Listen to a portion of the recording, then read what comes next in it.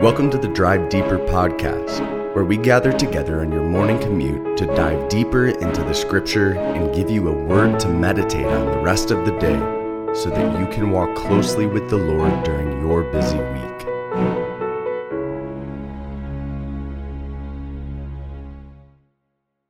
Today we're going to be talking about the true greatness of King Jesus. We'll be diving into Mark chapter 11, verses 1 through 11 in the triumphal entry passage. This is a passage that is familiar to us, that we hear on Palm Sunday typically, describing when Jesus enters into the city of Jerusalem and is hailed as the king that he is, and yet the same people that hail him as king on Sunday crucify him on Friday. Yet Jesus' display of his true greatness would have been incomplete if he, after being hailed as king at the triumphal entry, went and sat on the throne of David. His kingly work was not yet accomplished. He certainly was the king. He certainly was deserving of their praises. He certainly was deserving of their honor. And yet, these things alone are not what demonstrates his greatness as the king.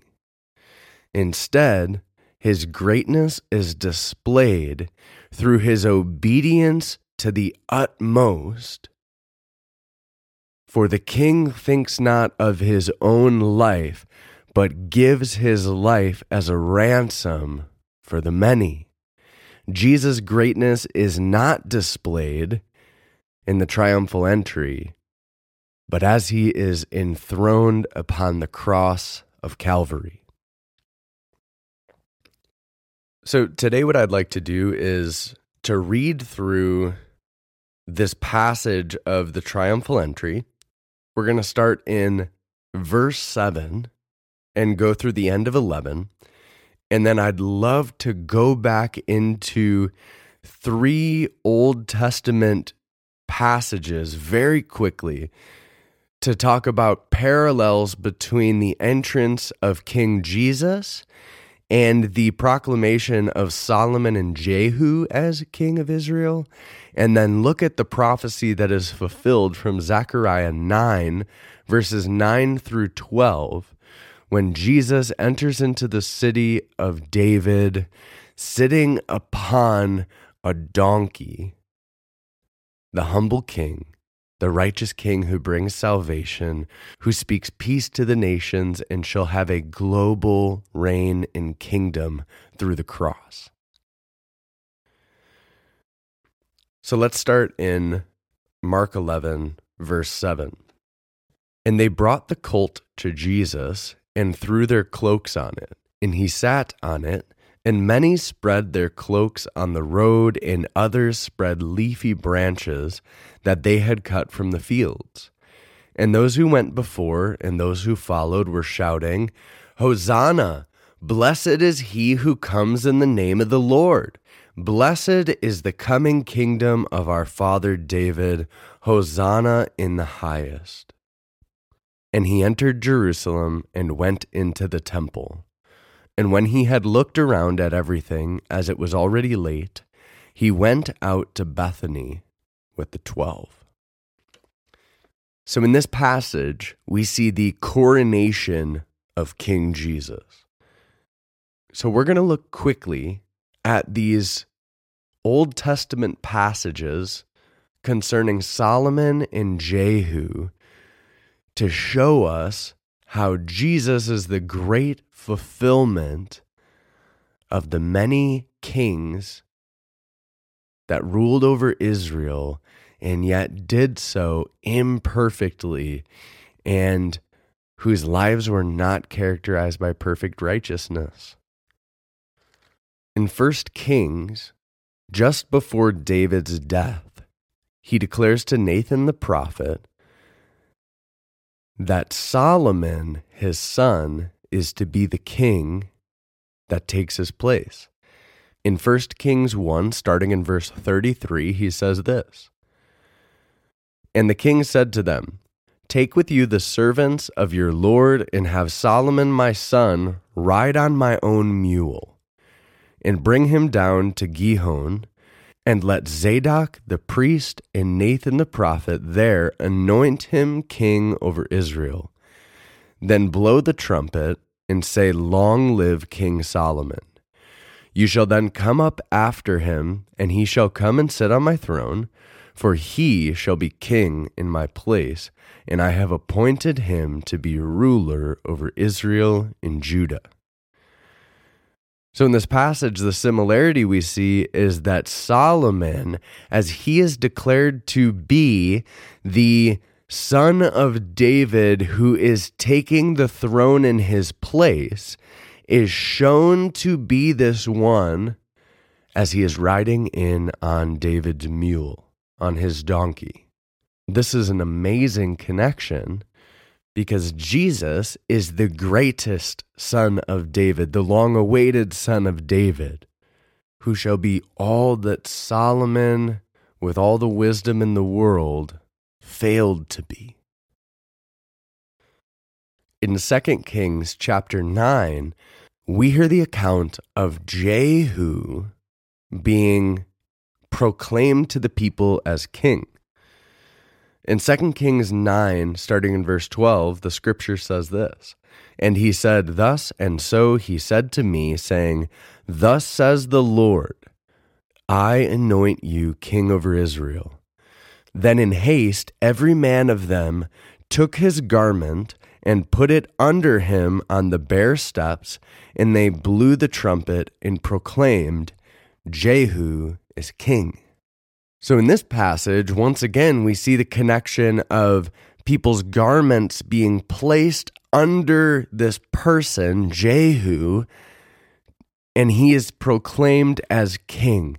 This was an incredible display of honor and respect, setting the king apart, saying, "We do not even wish that your feet would touch the ground.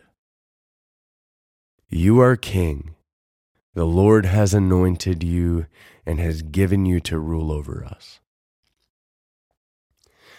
So we see this very thing happen with Jesus.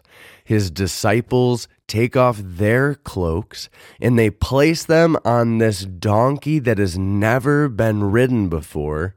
And the people take their cloaks as well as the palm branches that they have cut from the fields and brought with and cover the streets with them. So not only is he not touching the donkey, but the donkey's feet are not touching the ground. They are very clearly giving him honor and respect as the long-awaited king, the son of David, whom they have placed their hope in. So finally, I want to go to the passage in Zechariah chapter 9, where this prophecy of the triumphal entry comes from and is fulfilled in our passage in Mark 11. Just to give some quick context, something that's amazing to me, in the passage right before this prophecy of the humble king entering into Jerusalem, there is a clear prophecy about Alexander the Great and the power he's going to come with, the dominion he's going to have, the victories he's going to win. And this king is contrasted with the humble king who is to enter into Jerusalem on the donkey. We read this in Zechariah chapter 9, starting in verse 9. "Rejoice greatly, O daughter Zion. Shout aloud, O daughter of Jerusalem. Behold, your king is coming to you. Righteous and having salvation is he, humble and mounted on a donkey, on a colt, the foal of a donkey." I will cut off the chariot from Ephraim, and the war horse from Jerusalem, and the battle bow shall be cut off, and he shall speak peace to the nations. His rule shall be from sea to sea, and from the river to the ends of the earth. As for you also, because of the blood of my covenant with you, I will set your prisoners free from the waterless pit. Return to your stronghold, O prisoners of hope. Today I declare that I will restore to you double. Wow, there's just so much in this passage that we can dive into. But we're just going to have to skim through this and hit the highlights. The Lord tells his people to rejoice greatly, to shout aloud, because their king is coming to them, and they're going to see him mounted on a donkey. This is exactly what we see in Mark chapter 11. Jesus is fulfilling this prophecy.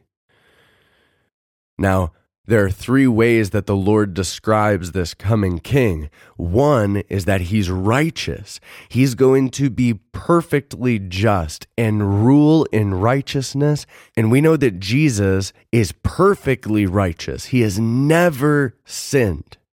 He's been tempted in all ways as we have, yet without sin. So he is the perfectly righteous king, which Israel has been waiting for. He is our salvation, in salvation for his people through his death on the cross. And finally, he is humble. Jesus is the greatest being in the universe, and yet he is humble. How should that speak into our lives? How should that put us in our place, no matter what sort of status or position or honor we hold in this world? If the true greatness of King Jesus is displayed in humility, then the same must be true in our lives. In verse 10, the Lord goes on to speak about how the chariot shall be cut off from Ephraim, which is speaking of the northern portion of Israel, and the war horse from Jerusalem, and the battle bow shall be cut off. He is going to bring peace to Israel. War is going to cease, but it's not just going to be for the good of Israel. The passage goes on to say, he shall speak peace to the nations. His rule shall be from sea to sea and from the river to the ends of the earth. So this king who is humble, who comes in on a donkey rather than a war horse, is the one who is going to bring peace to Israel and to this world.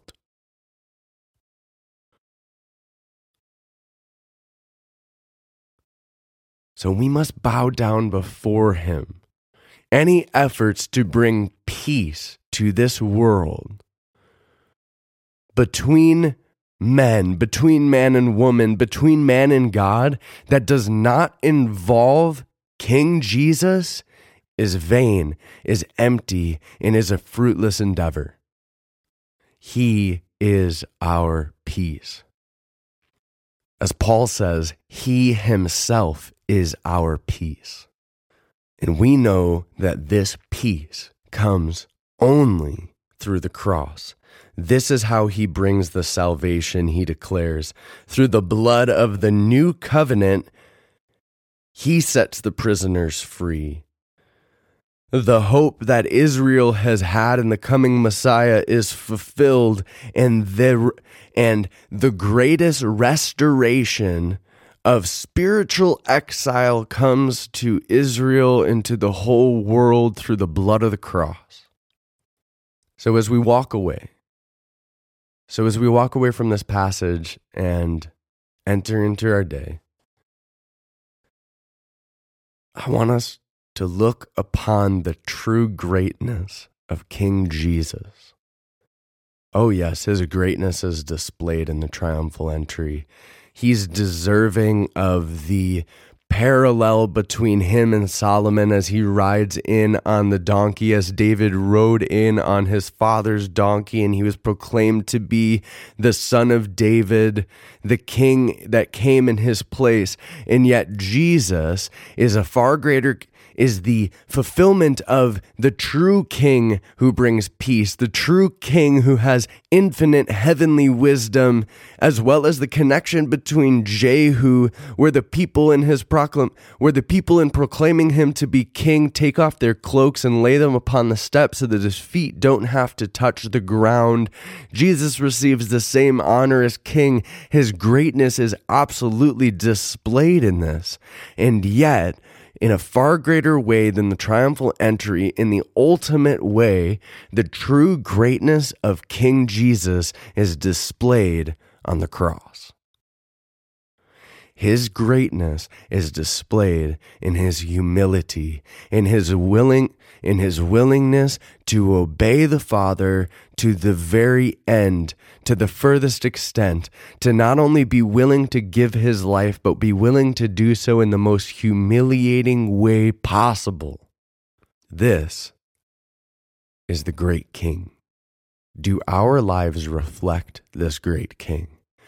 Or are we desiring the external appearance of greatness that is given to him on the triumphal entry? Again, he was deserving of it. And maybe there are things in your life that are deserving of honor, and yet that is not what makes you great. True greatness comes in becoming the least. True greatness is displayed by becoming a servant. True greatness is shown through sacrifice, through love for others. So let's live into that greatness today.